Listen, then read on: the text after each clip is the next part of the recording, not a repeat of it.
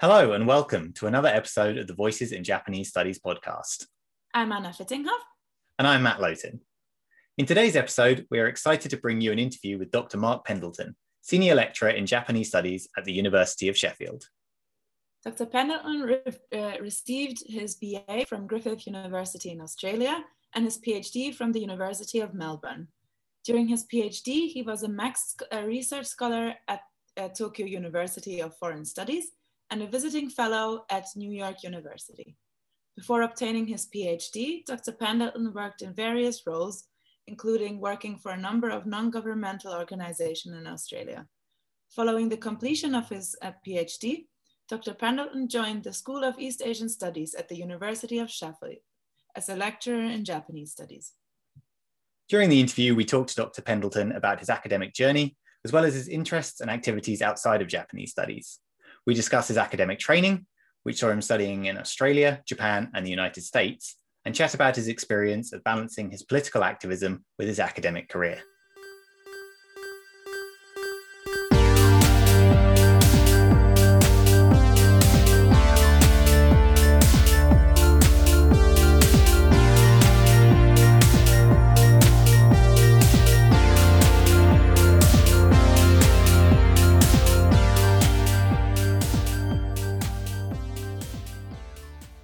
We are joined today by Dr. Mark Pendleton, Senior Lecturer in Japanese Studies at the University of Sheffield. Dr. Pendleton received his BA from Griffith University in Australia before completing a PhD in History at the University of Melbourne. Dr. Pendleton has worked in the School of East Asian Studies at Sheffield since 2012.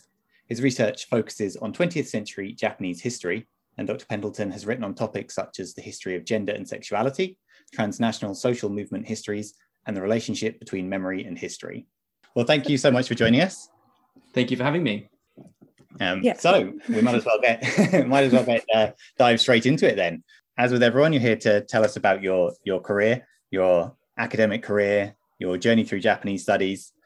So we might as well start at the beginning. Mm-hmm. Were you always interested in Japanese studies? Did you go into your BA knowing you wanted to study Japan? Was your BA in Japanese studies? What's the story? It's I'm of the generation of Australians who came into schooling at a time when there was a real push towards Asian education. So that was not just Asian languages, but learning about Asia across the curriculum. And so, in fact, I grew up in suburban Brisbane in a kind of fairly conservative family. I didn't really connect in lots of ways with my family. And so I always thought, learning a language would be a way to get out, an avenue for, developing a life that was beyond what that background was. And so I always wanted to learn a foreign language. And in primary school, I, self-taught myself some little French vocabulary, even though I've never bothered to learn it properly. I was always interested in other places. And then when I was entering high school, so in Australia, at that point anyway, it's all changed a little bit. It's when you're around 12, 13, you kind of go into high school. And my school was in the middle of the transition towards adding Asian language education. So if I was a year older, I would have learnt German. But the year I started high school, they happened to teach Japanese. So, and because it was a small school, it was the only foreign language available. So it's total pure accident of history that I ended up studying Japanese for 5 years in school. And then I guess from there, things evolved again in a series of accidental kind of ways. I was relatively young than my cohort. I'm born in December, and the Australian school year runs January to December. So I only turned 17 just as I was finishing high school. So I would have spent my whole first year at university underage, which didn't sound that exciting. So I convinced my parents that it would be a good idea if I did a year abroad, a kind of high school year abroad as a gap year. So I went and spent a year in high school in the outer suburbs of Kyoto, and then went back and started actually a biomedical science degree because I thought I was going to go and become a medical doctor. And then after a year of that, was like, that's not really for me. What else do I know anything about? And so kind of went back to Japanese from there. And so I ended up with graduating with a bachelor's degree in Asian and International Studies, which is what it was called, with a specialization in Japanese language. You've described that 1 year, that kind of gap year, which around 17 is quite formative time in the year of a person. So what was your encounter with Japanese culture and the people there at the time?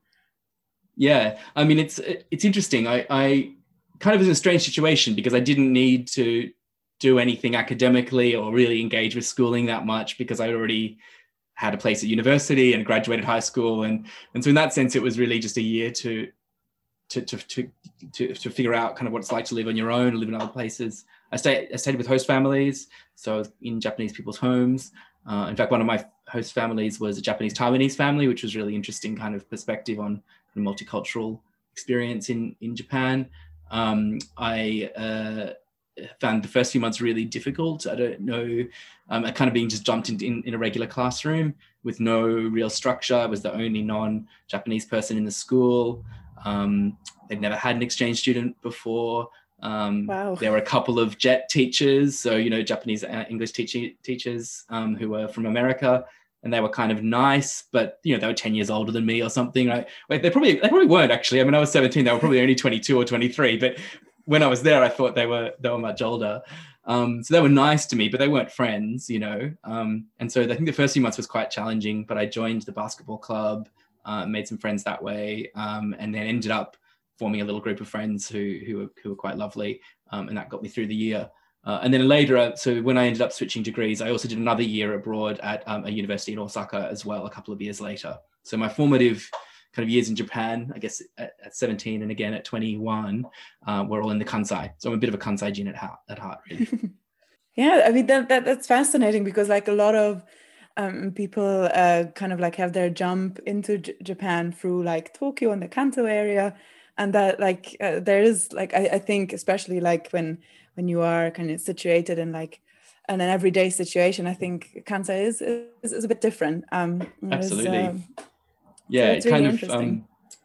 of, you know, I just think, you know, Kansai-jin have that beautiful contrariness that's kind of, you know, something that's validated or valorized, I guess, to some extent in the Kansai, that it's perhaps not in Tokyo.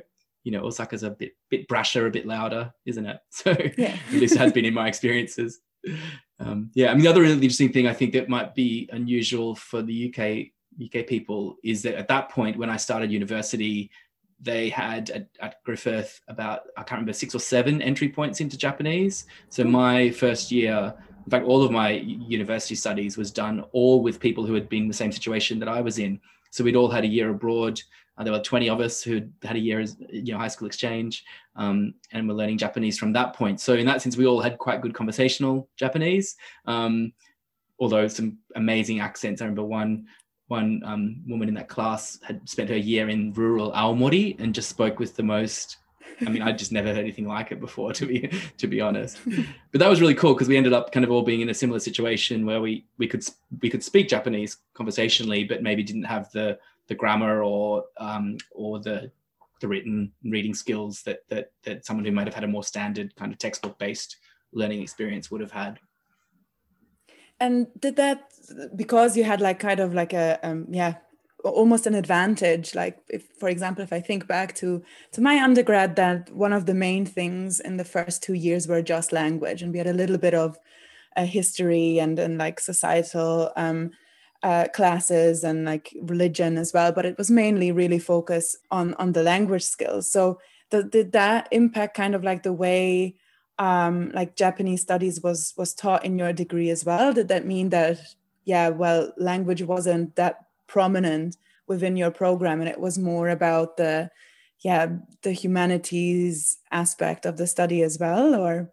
Well, so the Australian system's a little bit different here in that what we were technically doing was a Bachelor of Arts, and then you essentially choose majors. So it's something more akin to the American system, I guess, whereby, you know, so I ended up actually with a double major in Japanese language. So I ended up doing enough Japanese language classes that was the equivalent of 2 majors. But initially I was doing Japanese and Korean. So that was going to be the goal. And I did a year and a bit of Korean language and then felt it was too much to keep doing both, which I regret to this day, to be honest.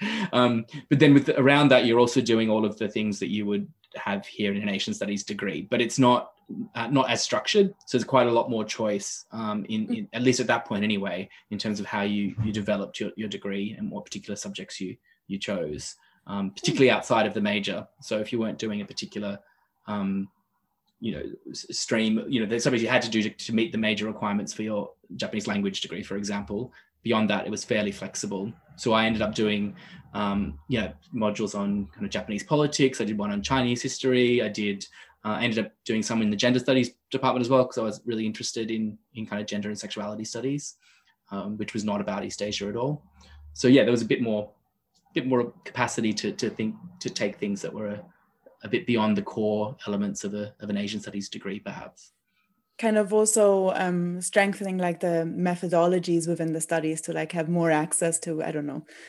I think, or in previous episodes, we were talking about how that is kind of often seen as, some kind of like a disadvantage if you go into Japanese studies, that you lack the methodological skill set later on in your studies. But that's in that way, if you are more flexible in choosing like topics next to your language classes, that is definitely helpful. And did that also kind of influence of what you then later went on doing, or? Yeah, I mean, it's an interesting one. I always struggled with disciplines, like identifying with a discipline, partly I think because of that really diverse undergraduate experience. And I mean, I was as interested in gender studies as I was with the history modules and the contemporary society one. So it wasn't, and in fact, I did originally, before I switched into the Japanese major, it was going to be linguistics. So I did quite a few sociolinguistics modules in my first year. So I've done all sorts of things. I think I started 4 different technical degrees before I finished one. So I've done a bit of everything. Eclectic. Eclectic, that's right. Yeah, I mean, that's the generous way to describe it. Maybe unmotivated or unfocused might be a more negative way to describe it. But no, for me then it was when I was thinking about going back to do a PhD that I started to really think about which disciplines I resonated most strongly with me. So in addition to, I mean, we can talk about what I was doing after my undergrad if you like, but I think what I was doing alongside work was I was quite active in the LGBT community in Melbourne, where I was living, and had been a volunteer for many years with the Australian, what was then called the Australian Lesbian and Gay Archives, and now is called the Australian Queer Archives. So we're working with historical materials, kind of preservation, conservation stuff, public engagement around that, and so that kind of, I guess, was always a real interest for me, is working with the past, and also I guess the way in which the past resonates with people's lives now. So it's that kind of memory aspect, as well as and heritage aspects, as well as the actual history itself. Kind of applied history in a way. Yeah, that's right. Yeah. And then I guess when I was thinking about a PhD program, I started to look around, and to be honest, in the Australian context, the people who I was most interested in and who I thought were doing the most interesting work on Japan at that time were all historians. So I ended up talking to Tessa Morris-Suzuki and Elise Tipton, who was at Sydney then, and Vera Mackey, who I ended up doing my PhD with, who was at Melbourne. Wow. So that I mean, obviously well recognized names, but they were the real people who were doing really, for me, interesting work in relation to Japan in Australia. So it kind of made sense to orient myself towards history as a discipline. So it's you've obviously got a very wide range of interests, with a very eclectic set of interests that were already sort of forming in your undergraduate days, and hopefully we'll talk about sort of that period in between your BA and your PhD, when you did go and do some work in other fields, of professional fields.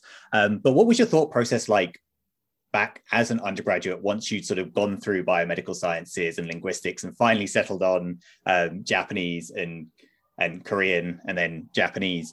Did you sort of have in your mind an idea of what your next step was going to be at that point, or were you still thinking, it could be in any one of these various kind of not really? Yeah, I mean, I'm not a very good planner. I think I tend to just kind of go with the flow of things. But I mean, I guess the other thing that was really important for me during my undergrad was being quite active in the student movement in Australia. So that was part. So as I mentioned earlier, I've got a very conservative family. So university was part of, for me, kind of figuring out my sexuality, kind of coming out. And that was both a really personal process, I think, of negotiating that with family and friends and so on. But also became a real political question, like what does the sexuality mean politically? And so that led me to be quite active in the student movement locally at Griffith, where I was on the student council, and then ultimately was elected at the first national queer officer for the National Union of Students. So nationally in Australia, we'd done all this work to develop a queer department to focus on LGBT, which has now been renamed. But that kind of side of things also became really important as I was alongside my studies. So in a sense, studies were important. I liked Japan and I really, enjoyed what I did. But then that kind of other activities that you do while you're a student was equally important. And so in fact, when I graduated, I initially worked in student unions as a staff member. So I worked as a researcher and policy type role, and then ended up kind of moving on to other things from there. So it was never really clear to me whether Japan would be part of my professional future or not. And it was only a couple of years down the track when I was like, at some point you've got to make a decision about what you're going to do. And I figured, at that point, I guess in my late 20s, that Japan was what I knew most about and had spent formative years of my life in and studying. So it kind of made sense to focus my energies there. Although, as you know, I don't think the politics side ever really is going to go away, and I'm still active in trade union politics and stuff as well. I think that is really such a an interest, and also in contrasting to other people who've been on this podcast, that kind of how university, a career within university or university life, even as a student, you approached it differently to others. There is a very strong political element to it, and also I remember having these conversations with my supervisor about what it means to be or when you are researching activists and activist movements, what kind of the role of the scholar is within, and that seems like something that has always been embedded in your career or in your university life.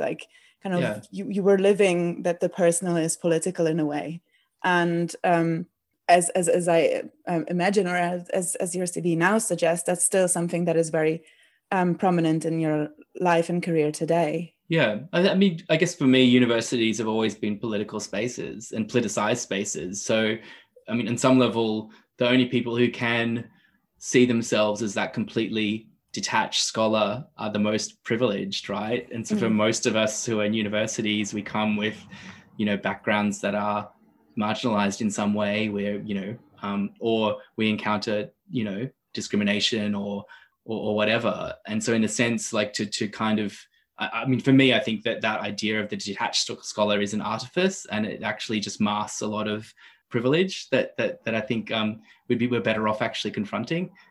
And in some level, particularly in the moment, I think, given what's happening in this country, in the universities and in humanities in particular, we really are at a crisis point. And if we don't think of it, individually, coming up with smart ideas isn't going to be the solution for that. We have to do things together. Otherwise, we're in a lot of trouble. Yeah, absolutely. If you look at kind of the precarious situation of departments like Japanese studies or East Asian studies, not only across the UK, but also across Europe at the moment, it is quite scary for those of us who kind of chose the path going into academia. Is it feels a little bit like the floor is being ripped underneath your feet, and really. it is quite scary, the developments that have been going on, for sure. So I think we are really we come to a situation in time where you can't really separate the two parts from one another, just being as you said, kind of in the privileged ivory tower as it's often described, and then Yeah, absolutely. And apologies to your listeners if you heard, that's my dog Janet in the background making herself heard. Also got strong thoughts on the personal and the political as well. Absolutely, yeah. But I do think this is a really interesting topic that maybe we could just stay on just a little bit longer, because I do think you clearly, looking at your social media profile, you're very happy to talk about your political activities and your political thoughts, your political ideas through Twitter, but primarily through Twitter. I guess, correct me if I'm wrong, but I think it's a really interesting topic, because I think a lot of our listeners are younger scholars who are thinking about either getting just started on their sort of academic career, or maybe thinking about going on to do a PhD and whose ultimate goal might be to work in academia. And I know certainly I myself, and probably most of us kind of at this stage in our academic journey, probably spend a lot of time thinking about what we should and shouldn't say on social media in terms of how it might impact our future careers. And as you've mentioned in your own description of your career so far, that universities are very political places. A lot of undergraduates and postgraduates are going to be very political people, politically engaged people with strong political opinions, who want to sort of talk about them and discuss them. And I was just wondering whether you had sort of any further thoughts on kind of this dilemma that I think a lot of people might face in terms of how they can kind of engage with these political ideas publicly and through their social media profile, because it's obviously becoming a much bigger part of their lives. Yeah, I mean, I think it's ultimately a personal call, and I think that people are going to have different, I guess, tolerances for what they're willing to have their name attached to publicly. But I guess for me, because I'd done other things before, I felt like if I don't have a career in academia, I'd prefer to be honest and open about the kind of place I want to work in and the kinds of things that I believe in. And if that doesn't work out, then I'll do something else. But certainly, I mean, I got a lot of that kind of advice as well. In my final year at Melbourne during my PhD, a new head of department arrived, and his first order of business was to kick out all the PhD students from their workspaces and cut off all their research funding. And so, me and some other people got involved in a bit of a protest. We picketed his inaugural lecture and wrote letters to the editor. And he sent very personally threatening emails to me, telling me he would destroy my career. And ultimately, I just think, good luck, try, bring it on. I mean, in a sense, like what are you going to do? I mean, if in a sense, like, I don't know, it's maybe I'm being too flippant, because on some level, like, academia is built on networks, and on, a lot of the stuff that people hear about it is done through back channeling and whispers and rumor and so on. So, I don't think anyone can claim that. Maybe people do, but I certainly don't believe that academia is meritocratic. I don't even know how to say that word. But it's not a meritocracy, right? Like, some really, really good people leave, and some really, really average people get jobs and have successful careers, in terms of, like, from my opinion, the quality of the work, right? So in that sense, it's a bit of a crapshoot who gets the jobs, and it's kind of the luck on the day. And as I said, for me, I mean, and that's kind of my attitude now. I mean, obviously I'm in a much more secure position than I was as a PhD student. But, as we know, if we look around the UK at the moment, in Leicester or Liverpool, there are union branches on strike over permanent, academics with 20-year careers being fired for their political thoughts. That's not the kind of institution I want to be a part of, right? And unless we kind of put a stop to that, it's going to make everybody at risk and make the university a much, much less interesting and important kind of social institution than it is. So that's kind of where I fall on it. But I totally understand that people have to make different judgment calls. And I also recognize there's a degree of privilege in being able to make those positions that others might not necessarily have as well. When it comes to having a social media profile, or I mean, if you look at specifically in the US, like almost every PhD student or young professional academic, they all have websites, and everything is very much more. You can find people's work much easier than, for example, finding someone who does probably the similar stuff in the UK. It's quite difficult to, if you have never met or run into them at conferences, it's quite difficult to get to know kind of your peers. Luckily, like organizations like Badges or these kind of like promotes the networking between like especially postgraduate students as well. But do you think that there is like that this kind of like engagement with postgraduate researchers in particular in the UK has to change in order to stay competitive in like a global trend as well? Because we know with Brexit what that does to kind of like the research kind of funding and these kind of things at UK institutions, also how people maybe not being a little bit more reluctant to come from Europe and start working in the UK environment and then look otherwise. Do you think that that is something that we kind of need to catch up on in order to stay relevant in a way? Yeah, look, I mean, I think there are real risks at the moment for Japanese studies in the UK, partly because I think a lot of the basis of its strength, at least in recent decades, has been because of its proximity to Europe and its ability to attract, PhD students and scholars. I mean, yourself probably included there, Anna, right? In terms of people who've come from Europe particularly to study East Asia in the UK because of its historic strengths here. And certainly that is going to be really much more difficult after Brexit because the funding just isn't there. So yeah, I mean, I definitely think that is a real concern. I think social media also comes with real risks. I mean, I don't know if you've been following all of the stuff recently about the Ramsar case and the kind of flack that the Net-Uyo have been kind of raining down on people like Sayaka Chatani and others like that who've been involved in that work. So I do think it's incredibly toxic space, and people should be careful about how they engage with that. But again, the flip side of that is that I've made a lot of connections with people that I wouldn't have done otherwise, both in politics and in academia. And you do really, as you say, become a lot more able to be integrated into international networks that you wouldn't necessarily have been familiar with. And to some extent, that's one surprising and largely positive outcome of the pandemic is the amount of accessibility there has been to engage with different kinds of research that people are doing that you wouldn't have known about otherwise. Although I do want to get back into the room with people because I just feel like, Zoom calls all the time is not quite the same, is it? So I don't know. I mean, I don't think there's a magic solution to that in terms of, I don't think Britain is necessarily, I think individually lots of PhD students are doing that, right? I mean, you both got social media presences. I know that many of our students do as well.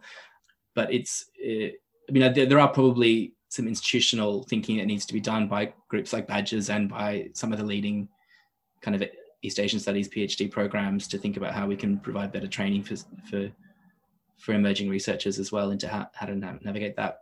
I don't know if you saw Paula Curtis who's just going to UCLA, has put out some helpful guidelines, I think, on navigating social media as an emerging researcher. So she's doing some great work on humanities and building kind of networks and so on. I think especially like having seen how the last year with the pandemic was going and how important like networking still is, but how accessible it has become.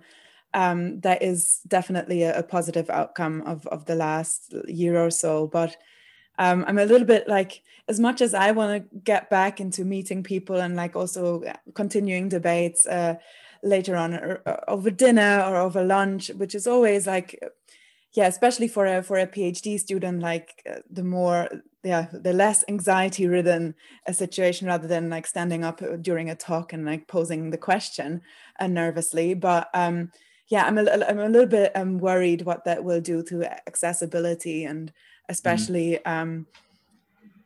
given that before the pandemic that wasn't really given, like it would have been almost impossible to ever like attend any of, even within Britain, any research symposiums or like talk series if you couldn't be there physically. I hope that there will be kind of like a negotiated hybrid model to that. Yeah, no, I agree. I mean, I don't think it has to be an either or kind of choice, but I think you're absolutely right that by far the most productive conversations I've had at academic conferences have not been informal panels, right? They've been grabbing someone over a coffee or someone introducing you to someone at a public event or something, right? Or even just the conversations while you're waiting for a session to start. And so that stuff's been harder to replicate. So I've seen some really great talks, but then it's like, well, what do you do with that right afterwards? And then someone has to find someone's email address and write them an email, or, that becomes an extra step. And do you do that if you just want to say, I like to talk, which might then lead somewhere that you can't predict in a conversation, but maybe wouldn't in an email dialogue. So I think it is a challenge, and we're gonna have to think about how we do that. But I do worry that certainly university managers are often looking to cut costs and to think about the cheapest and way to do things. And certainly things like flights and hotels and conference registrations are expensive. But they are important in terms of building those relationships. The same probably also for like Vivas, where that might be a corner they can cut. But that also, I mean, when somebody is invited to be an external examiner at a PhD Viva, usually they give a talk and there's opportunities for other people to meet that person as well. So it would be a shame to see that go, that aspect of things. Yeah, I mean, I guess the flip side of that though is that certainly for some of our students this year, we've been able to get examiners who are not in the UK or Europe, whereas that just would not have been a possibility. In the before times, if you like. So, but again, I think hopefully there's flexibility in that, or we can kind of push for that in terms of what gets built afterwards. But I suppose it's a process of trying to take the good and getting rid of the bad, or stopping the worst bits of the bad, at least, which is often what you have to do. Okay, so sort of getting back to your own career. So you mentioned that you worked in a university setting straight out of your undergraduates, working in student unions. What else did you do in that period between your undergraduate and your PhD, and what was it that sort of sparked that concrete decision to get back into academia and pursue your PhD? You sort of mentioned that you kind of had the idea that you might want to get back into it anyway, but what sort of were the concrete experiences that led you? So I've done all sorts of jobs in my time. I'm not from a very comfortable family, so I've worked since I was 15. So I've done everything from cleaning toilets to working in a wildlife sanctuary to all sorts of things, doing pit setup and takedown for wedding DJs, in the middle of the night, picking up DJ booths from wedding receptions and all sorts of things. But in that period, after I graduated my undergrad, so I did initially a short-term research position, two different research positions, one in the student union at a university called QUT in Brisbane, where I was living, and the other for a researcher who was doing work on practice-based PhDs. So it was a kind of policy-based kind of research gig. And then I decided I wanted to go back to Japan. So I went to Japan for 2 years, had a fairly boring English teaching job, which I actually kind of lucked out on. So it was a company that did both school-based English teaching and also corporate stuff. And their main client was ANA, the airline. And so I ended up being one of their dedicated team working on the ANA contract. So I basically taught a lot of chicken or fish in flight English. And they also did, so the ANA has a requirement that all staff do an annual English test. So my company also managed that. So for a couple of months every year, we'd be on the phones while flight attendants from all over the world would call in, and we'd have a conversation and have to kind of assess their English level. And then I did some translation work. And so I picked up translation work on the side. But was mostly just having a good time living in Tokyo, to be honest, for a couple of years.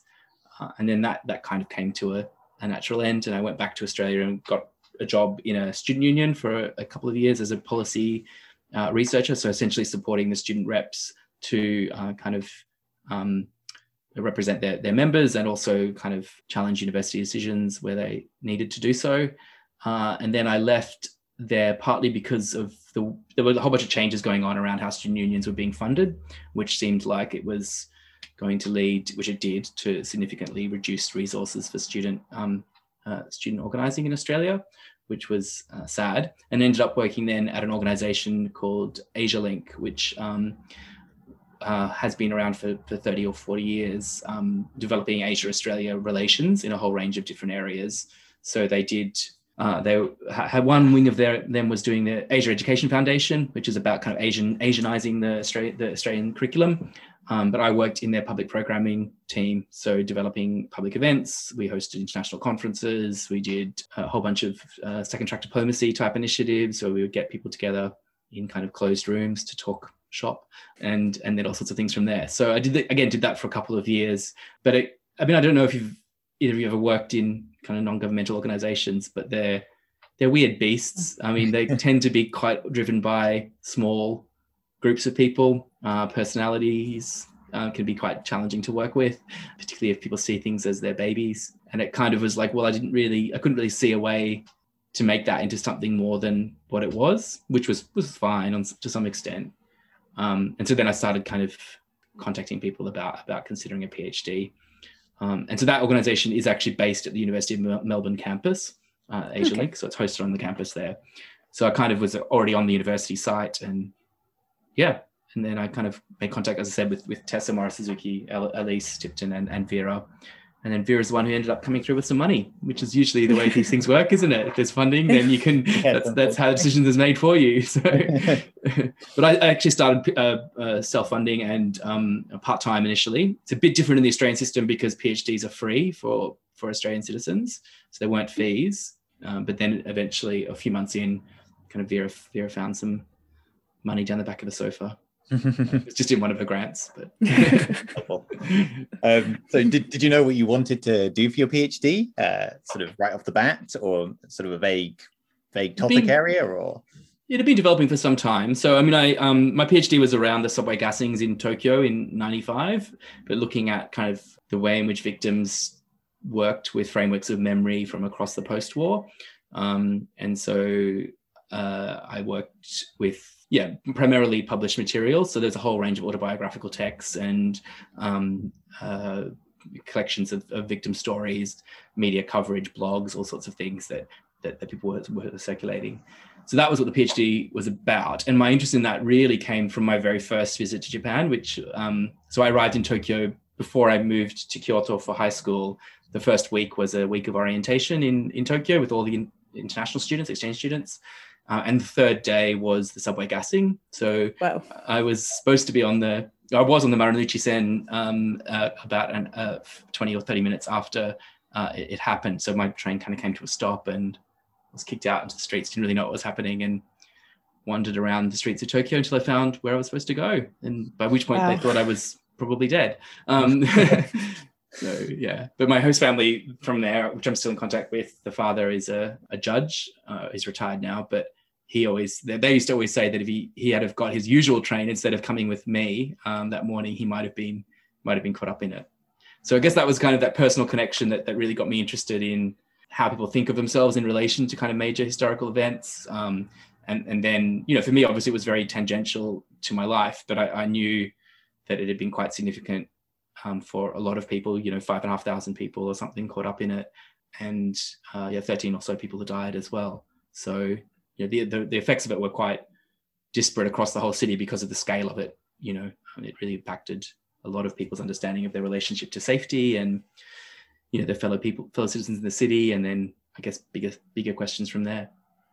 Yeah, that's definitely something that leaves a mark on a person, like regardless whether they're interested in like academic work or not. That's definitely a very strong personal experience. And then kind of like work that into your material is such a unique perspective on things when you were there in a certain way. So that's really fascinating. Yeah. I mean, I guess, and by the time I was coming back to it, so this is like, more than 10 years later, 2007 or 6 or 7, I guess, is when I really started to get the proposal together and think about it. We're a few years after 9/11, we're in that kind of moment of the so-called war on terror. And I kind of kept coming back to this idea of, well, what happened to the subway gassing? It's not framed in this way. We're apparently in this moment of new forms of terrorism and so on. And that's kind of almost been forgotten about, right? At least globally.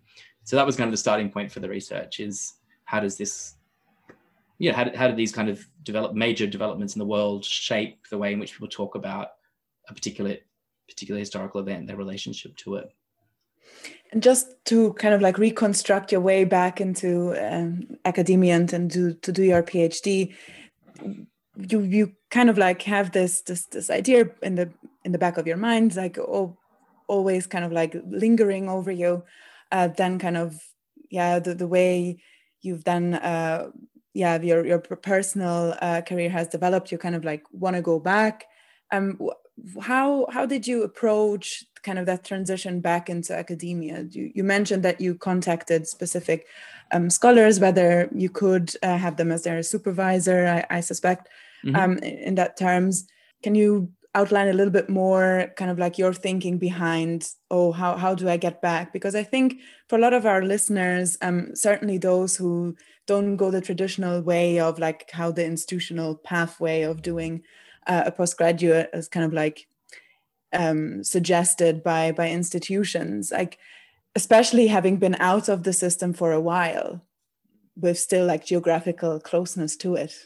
Anyways, but how did you kind of approach that transition? Because I think for a lot of listeners, this might be quite a kind of a scary path of uncertainty and like not really knowing, how do I have these ideas, I want to really kind of follow this in a research kind of way, but how do I actually do that? Yeah, I mean, I think that's a really interesting question, partly because I think my approach was very much I had the idea and then I didn't really know how to do it, or in what framework I would do it. And so I remember for most of my first year with Vera, we'd have these fights over whether or not I was a historian, because I couldn't really kind of get my head around what that would even mean, right? Because in the sense I kind of had my project, I thought I knew what I was doing with it, and why did I need a disciplinary kind of orientation?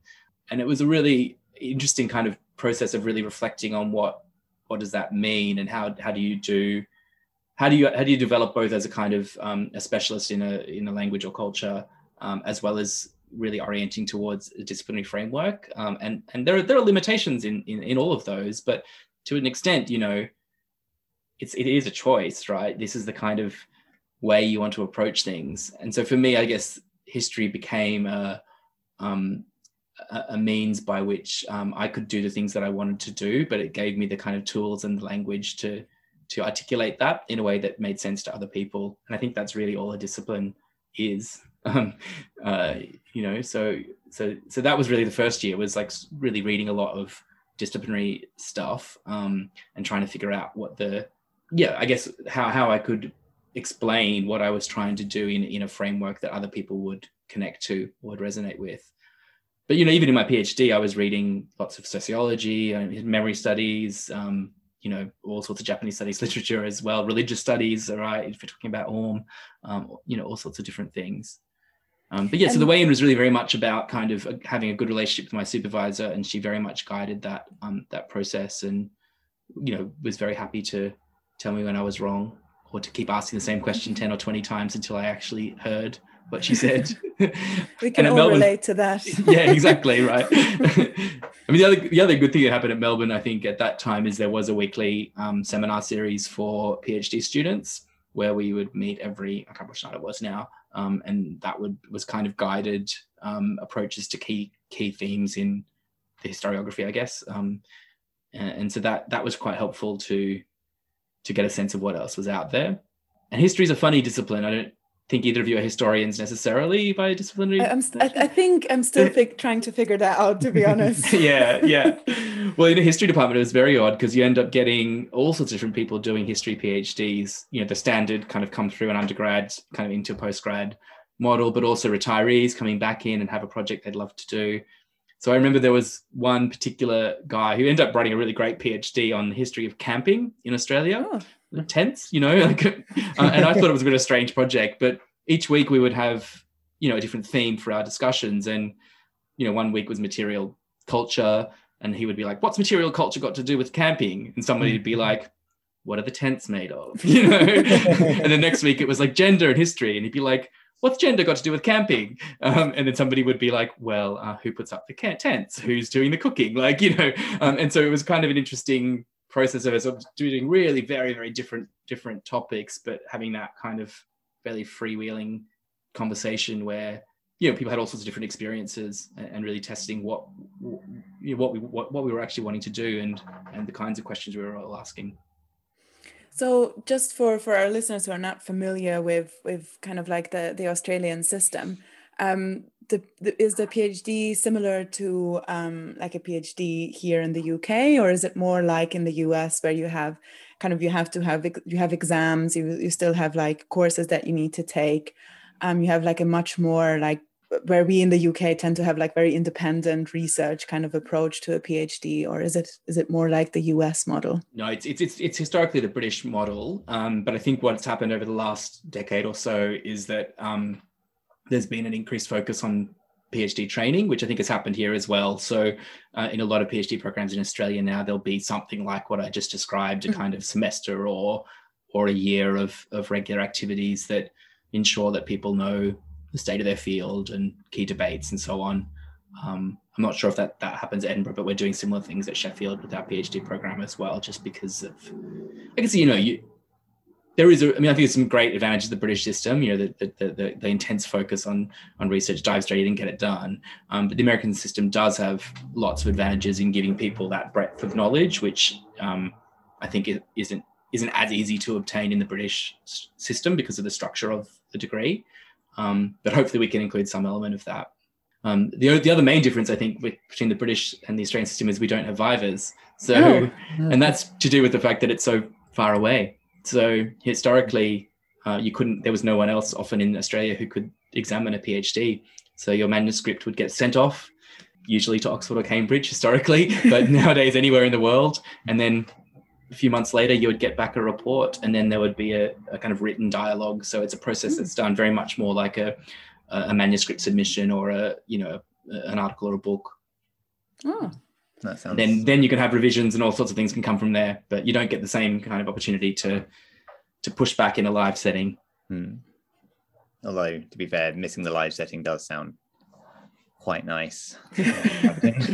I mean, I've heard some horror stories though in the Australian system. I knew one person who had a really tough examiner who just wouldn't respond to things for months, and just asked for unreasonable changes, and it ended up getting kind of stuck for a really long time. Whereas at least there are things that kind of move things along in the British system a little bit more. And so when you finished your PhD, did you then transition straight into academic life? Did you go straight from your PhD to Sheffield? I did, yeah. So, I mean, I was incredibly lucky. So during my PhD, I also spent 18 months in Japan at Tokyo Gaidai. And I guess coming off the back of that, I'd spent some time in the States as well. So I had a fellowship at NYU as well, a kind of pre-doctoral fellowship for a few months, which was really helpful because it now allowed me to connect up the kind of 9/11 stuff that was connected to the subway gassings into my research a bit. How did that come about, just before we move on? That was, I think, so the Japan side was funded through Monbusho, essentially Monkasho. And so that was a fairly standard route, I think, for people to go and spend some time at a Japanese university. And then off the back of that, there was this memory studies thing that just got advertised, and I applied for it and got it. I think I probably, in retrospect, I think they made a mistake and I wasn't actually eligible. But by the time they realized that, I was already there, because it was funded by CNRS, the French research body. And they had this kind of memory studies center at NYU where a lot of their academics would go and spend some time. And I think the intention was that it was for French citizens, but it wasn't advertised that way, and I applied and got it. So, I mean, basically it was a free apartment on West 3rd Street for a few months, and my travel costs. So there wasn't a stipend involved, but I wasn't going to complain about a free apartment in Lower Manhattan. for probably the vocabulary that you wrote on your hand during your primary school years might have come in handy to get that. Yeah, at that point I don't think I remembered any French at all. But I mean, that led to some really good connections too. Like I that turned into a publication. One of the key people who hosted me there, we did an edited volume. She did an edited volume that I was part of. So yeah, I mean, it was a great opportunity. And New York in the spring is never a bad thing. And so anyway, then I came back and I was in my final year trying to finish writing and looking for jobs. And to be honest, I didn't really ever think about the UK because I'd never spent any time here before, and was looking mostly in kind of North America and Australia and to some extent Japan. And then the job just happened to come up. I thought I'd throw in an application and didn't really think anything would come of it, but it did. I was lucky. I kind of fibbed a little bit as well and told them I was closer to the end than I was. So then when I got the job offer, I had to knuckle down and finish it off and get it submitted. But, yeah. Well, I think kind of from what you were saying there, and with your luck getting the NYU thing as well, and from what we've had other speakers say in previous episodes, is it seems like it's just a good idea to pretty much don't worry too much if you don't think you tick every single box on these applications. Get your application in there and see what happens, because I think it's been a theme of sort of 3 or 4 of these interviews that we've done. People have said, this was my first job in the industry and I never thought I'd get it, but somebody emailed it to me, or I know certain lines, why not just send off my application just for a bit of practice? And exactly, I think that's exactly what happened. And it turned out that in this case, they were kind of replacing 2 people, one who'd been a kind of gender specialist and one who'd been a modern historian. And that wasn't obvious because the way that British universities have to advertise, right? It's really generic language. It's quite difficult to actually get a sense of what people are actively looking for.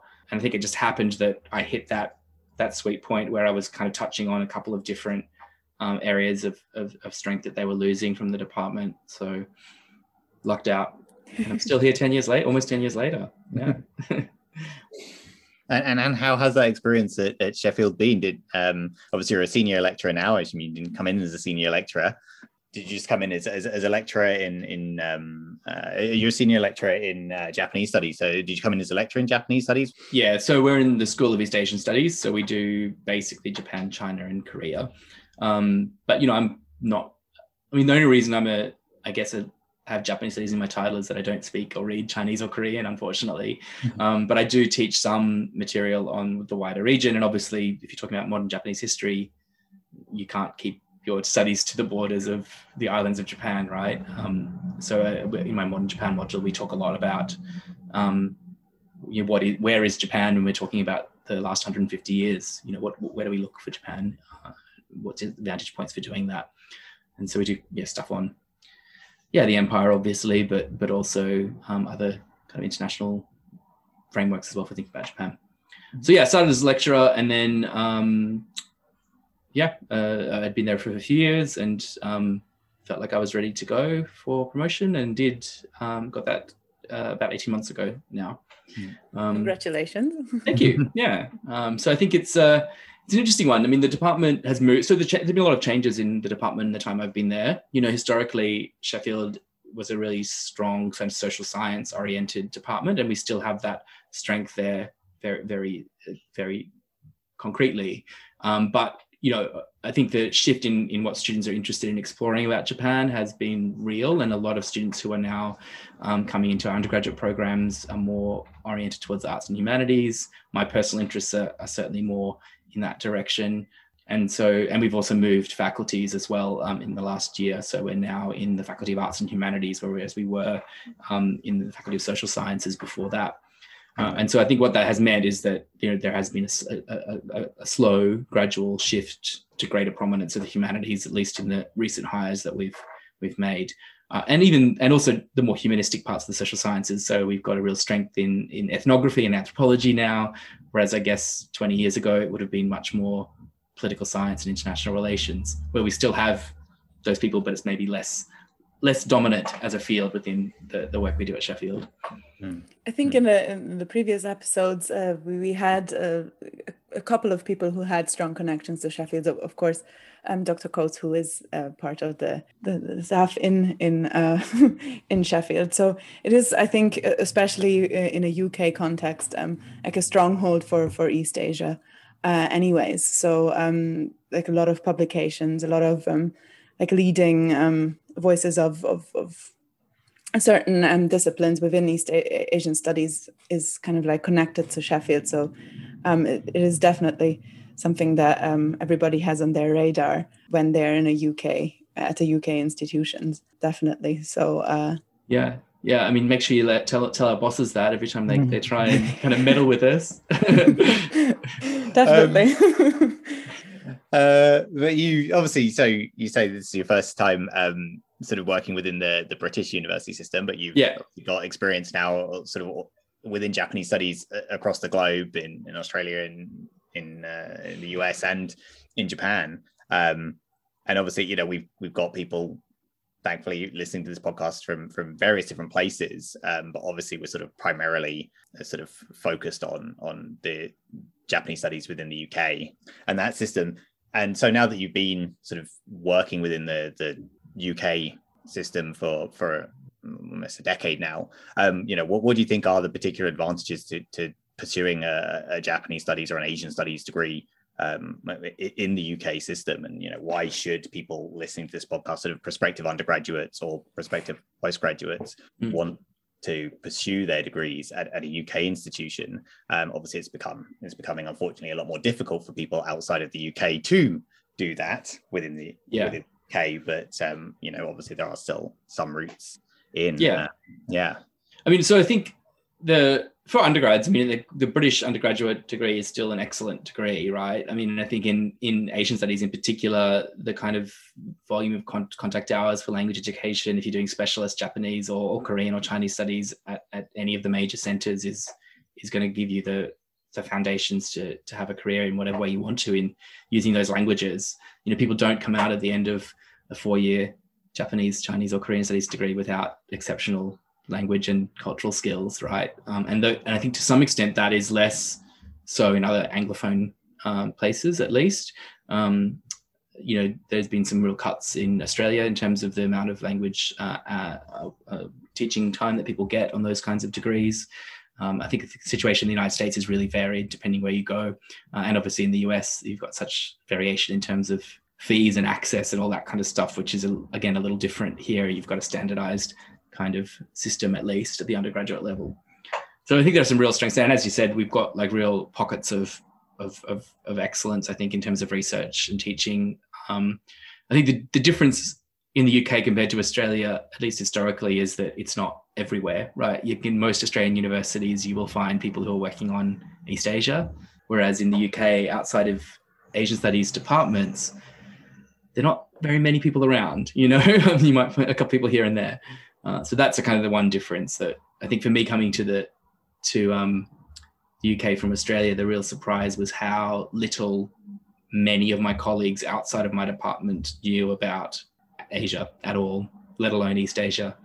And so that was a real adjustment, I think. And particularly in history, I can't think of very many appointments in Japanese history in history departments in the UK. Certainly if there are East Asia hires. One person, I think, in Edinburgh. Yes, that's right. Edinburgh has one. I think there's someone at Cardiff. There's someone at UEA. So there are a few people around. St Andrews, I think, vaguely connected. In art history, I think maybe. Yeah. But yeah, so you do find them. They do exist. But I think at least historically in Australia, you wouldn't have had, a history department would have had a few different Asia historians, not just one China person who maybe occasionally teaches on Japan, which is a bit more common here. So I think that kind of embeddedness of East Asian studies across disciplines is much, much less here. So I think that is one issue. Although in the specialist departments, obviously, there's lots of great stuff happening. In terms of PhD, I mean, I think, the one thing I would say, I mean, I was being a bit downbeat earlier about the prospects of PhD funding, but in actual fact, the flip side of that, of course, is that now 30% of PhD funding from UKRI can be spent on international students. So that does mean that the institutions, so people who are not European citizens will be able to apply for UKRI funded PhD scholarships for the first time as of this year. So that's going to open up a different kind of set of possibilities for people to come and do PhD programs here. Although I think that the unfortunate, it's probably not going to compensate for the fact that European colleagues are not going to be counted as home students for funding reasons, unfortunately. Big problem, I think, for us, because I mean, historically, almost all of our PhD cohort were European. Yeah. So when I was in the kind of like after my master's, and I took a year out just to like think about what I knew I wanted to do a PhD, pursue kind of like an academic career, but I didn't really know exactly how to approach the topic I wanted to research. And during that time, I was like looking kind of like everywhere. I wanted to stay in Edinburgh, a good working relationship with my supervisor. He's interested in the topic as well. So it kind of like then became a good fit for me. But when I was looking at like other avenues to go down as well. Australia always came up as something, for example, where, yeah, well, you will have a funded program if you are accepted in a way, which is, I think, one of the biggest differences here, that you, especially in like a subject like Japanese studies, Chinese studies might be a little bit different, but Korean studies definitely, it is quite difficult to secure funding that is enough for you to pay the bills. I mean, we all know, like, it is quite tough. So like from the experience that you have of like PhD students in Sheffield, what would be your advice when it comes to like not only the research aspects of a PhD, but also like, yeah, you have to secure your livelihood. Like, you, of course, it doesn't happen in a vacuum. So no, absolutely. What would you say kind of as an advice to them when thinking about pursuing like a postgraduate degree? I mean, I think the first thing to say, and I think this is true probably for later in your career as well, is that you're never going to be assessed by people who know actually what you're writing about, or maybe have any connection to the place or language or culture that you're writing about.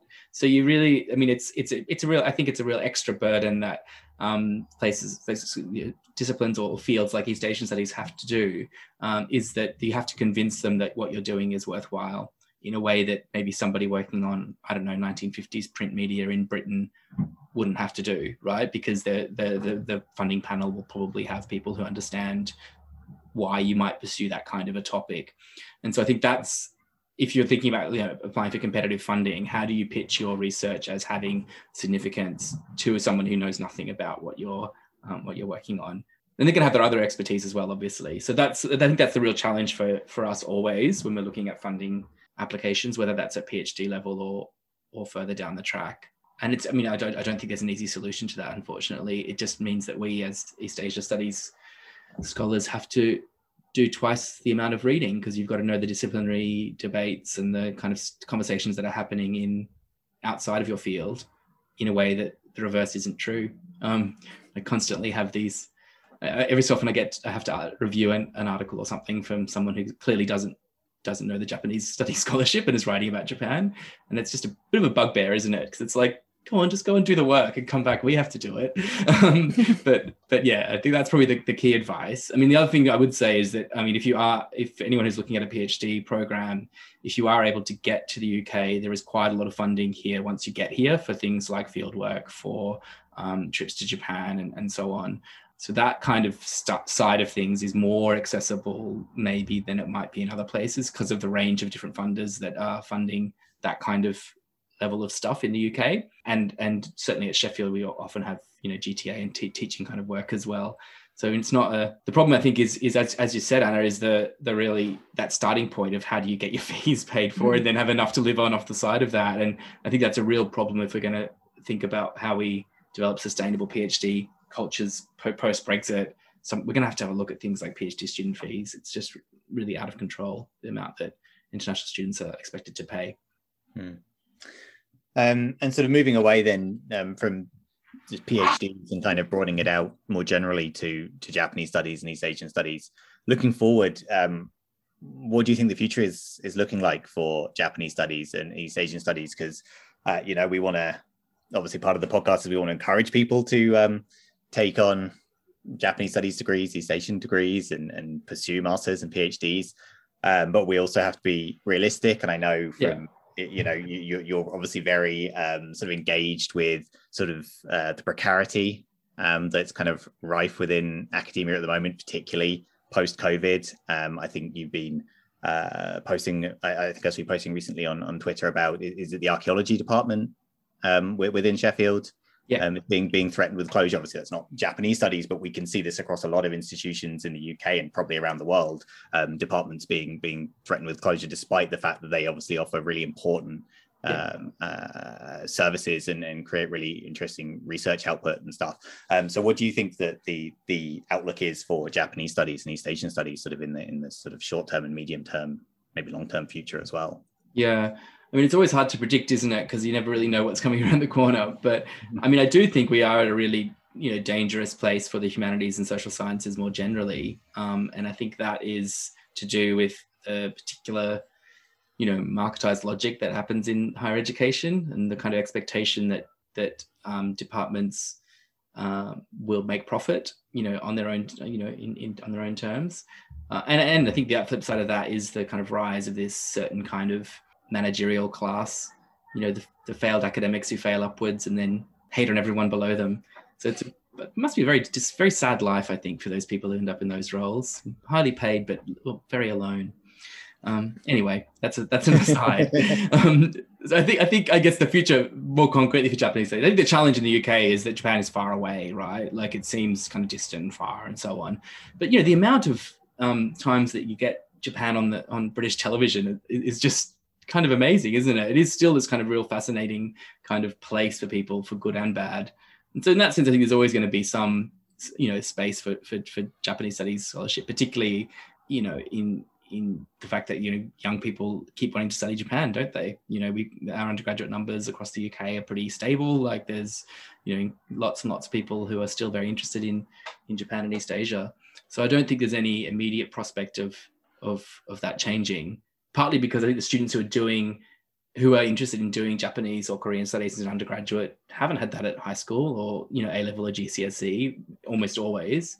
So they're developing an independent interest that I don't see any immediate sign of that changing. And then the challenges are then beyond that, aren't they? What will universities continue to see that as a something to invest in and so on. But yeah, I guess for me it's like, well, Japanese studies is important, but no more or less so than any other kind of part of the world. And I think at some level I'm trying to think of how to articulate this, but I'm not sure what Japanese studies will look like in the kind of medium term, but there will always, as long as there is a university, I guess there'll be people who do study and research about Japan, right? At least I hope so. Hopefully. In the UK. So yeah, I don't have any grand future prediction capabilities, unfortunately. If so, I might have had a different career. And especially in like the context of like a post-COVID university, for example, I've seen that in Sheffield you've done kind of for those who were meant to be going abroad during their undergraduate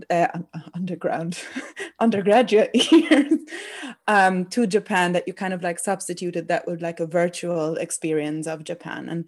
And that is really like something that when I saw it, I got really curious about, because I think it is such a great idea of kind of like linking kind of that virtual space with the studies and like kind of like along the lines of like a digital humanities. And like it's certainly something that is not only in a COVID time or like a immediate post-COVID time, such a useful tool of investigating other research areas as well in Japanese studies, because of this geographical distance between the UK and Japan.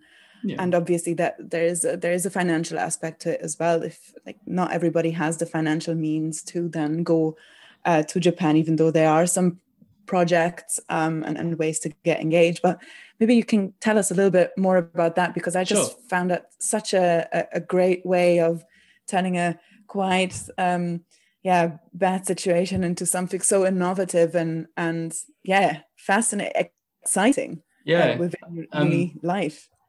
Yeah, thanks. Yeah, so this is kind of a bit of a longer story in that the field trip was designed. So our undergraduate students who are specializing in language have a full year abroad usually. Obviously, at the moment, that's all a bit different, more challenging.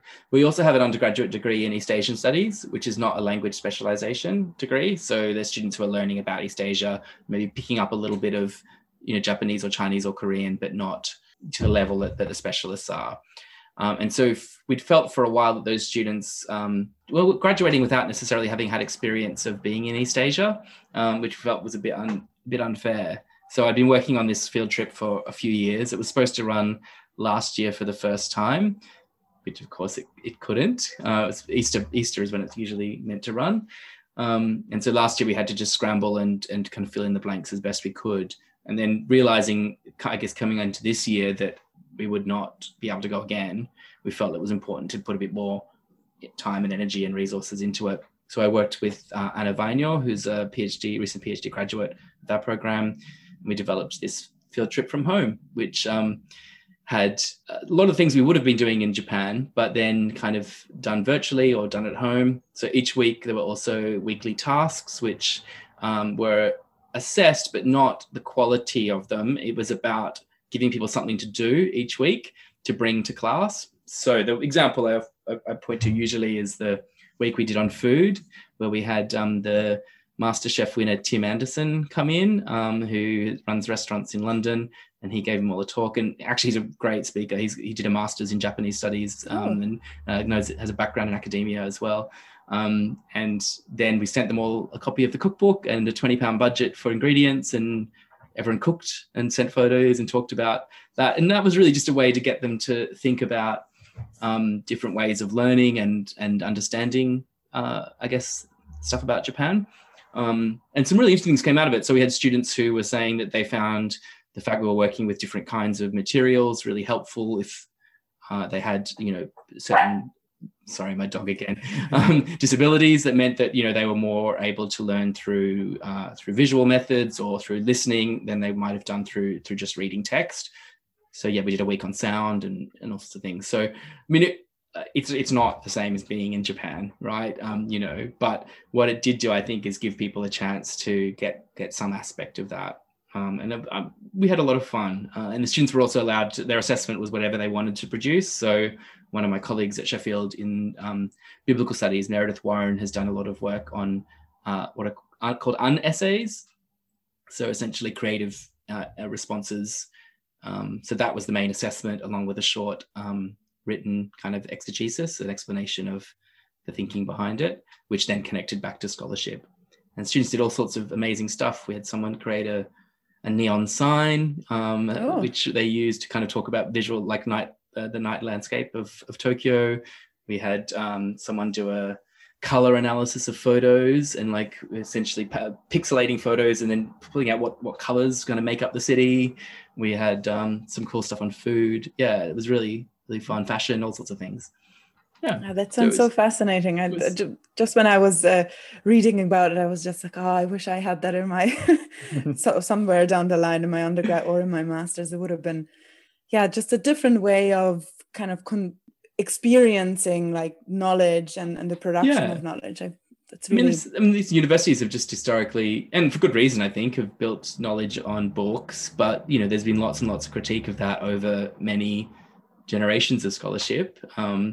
And we know that lots and lots of knowledge is held elsewhere outside the written word. So why shouldn't we think about ways that we can tap into that and encourage students to develop both the means to learn through those other mechanisms and also to communicate what they've learned.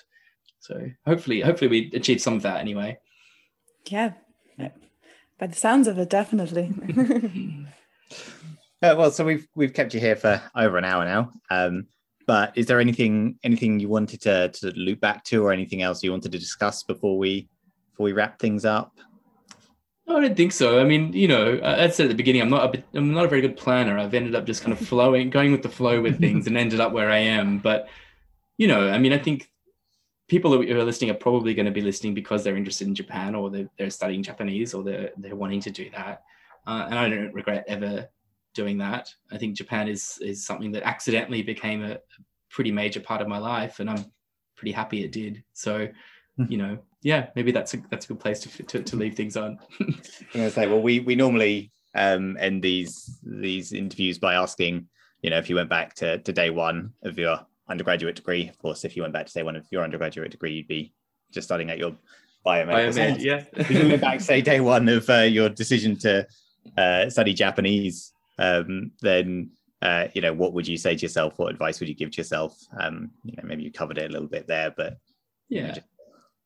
well, I think Japan is like anywhere. It is what you make of it, right? So in a sense, like I couldn't have ever predicted then what the kinds of experiences I've had with Japan. But I think sometimes when we talk about Japan, particularly, I think people at the early stages of studying Japanese, there's a kind of fantasy construction of Japan that becomes huge in people's mind, right? But actually Japan is a much, smaller place than that. It's a place like anywhere that's built on people and human relations, and the other things that are more important to me than I don't know, anything else. So I guess if I was going to say to anyone who's starting it out, it would be, I mean, you're going to love that fantasy vision of Japan, but when you get there, it's going to be so much more complicated and grounded than that, and that's also kind of fun and a great thing to experience. So, well, thank you so much for no really lovely talk and a fascinating discussion. I think we've hit on some really interesting topics, and no problem. Yeah, but definitely. I'm always happy to answer any emails or anything. So if any of your listeners want to get in touch, if anything I've said resonates, feel free to drop me an email. And likewise, I'm sure hopefully we'll get to see you both at some point in person. Yeah, fingers crossed. That would be lovely. I mean, can't wait for that first actual performance back in person. Yeah. Yeah, I mean, at the very beginning of our project, it was kind of like the idea was that like our guests will also be kind of giving a wee talk at the university. So we kind of have that social aspect to it as well. But I'm sure that there will be an opportunity very soon where we can kind of, do that what we missed over the last year. Good. Yes, we're always very happy to come and visit Scotland.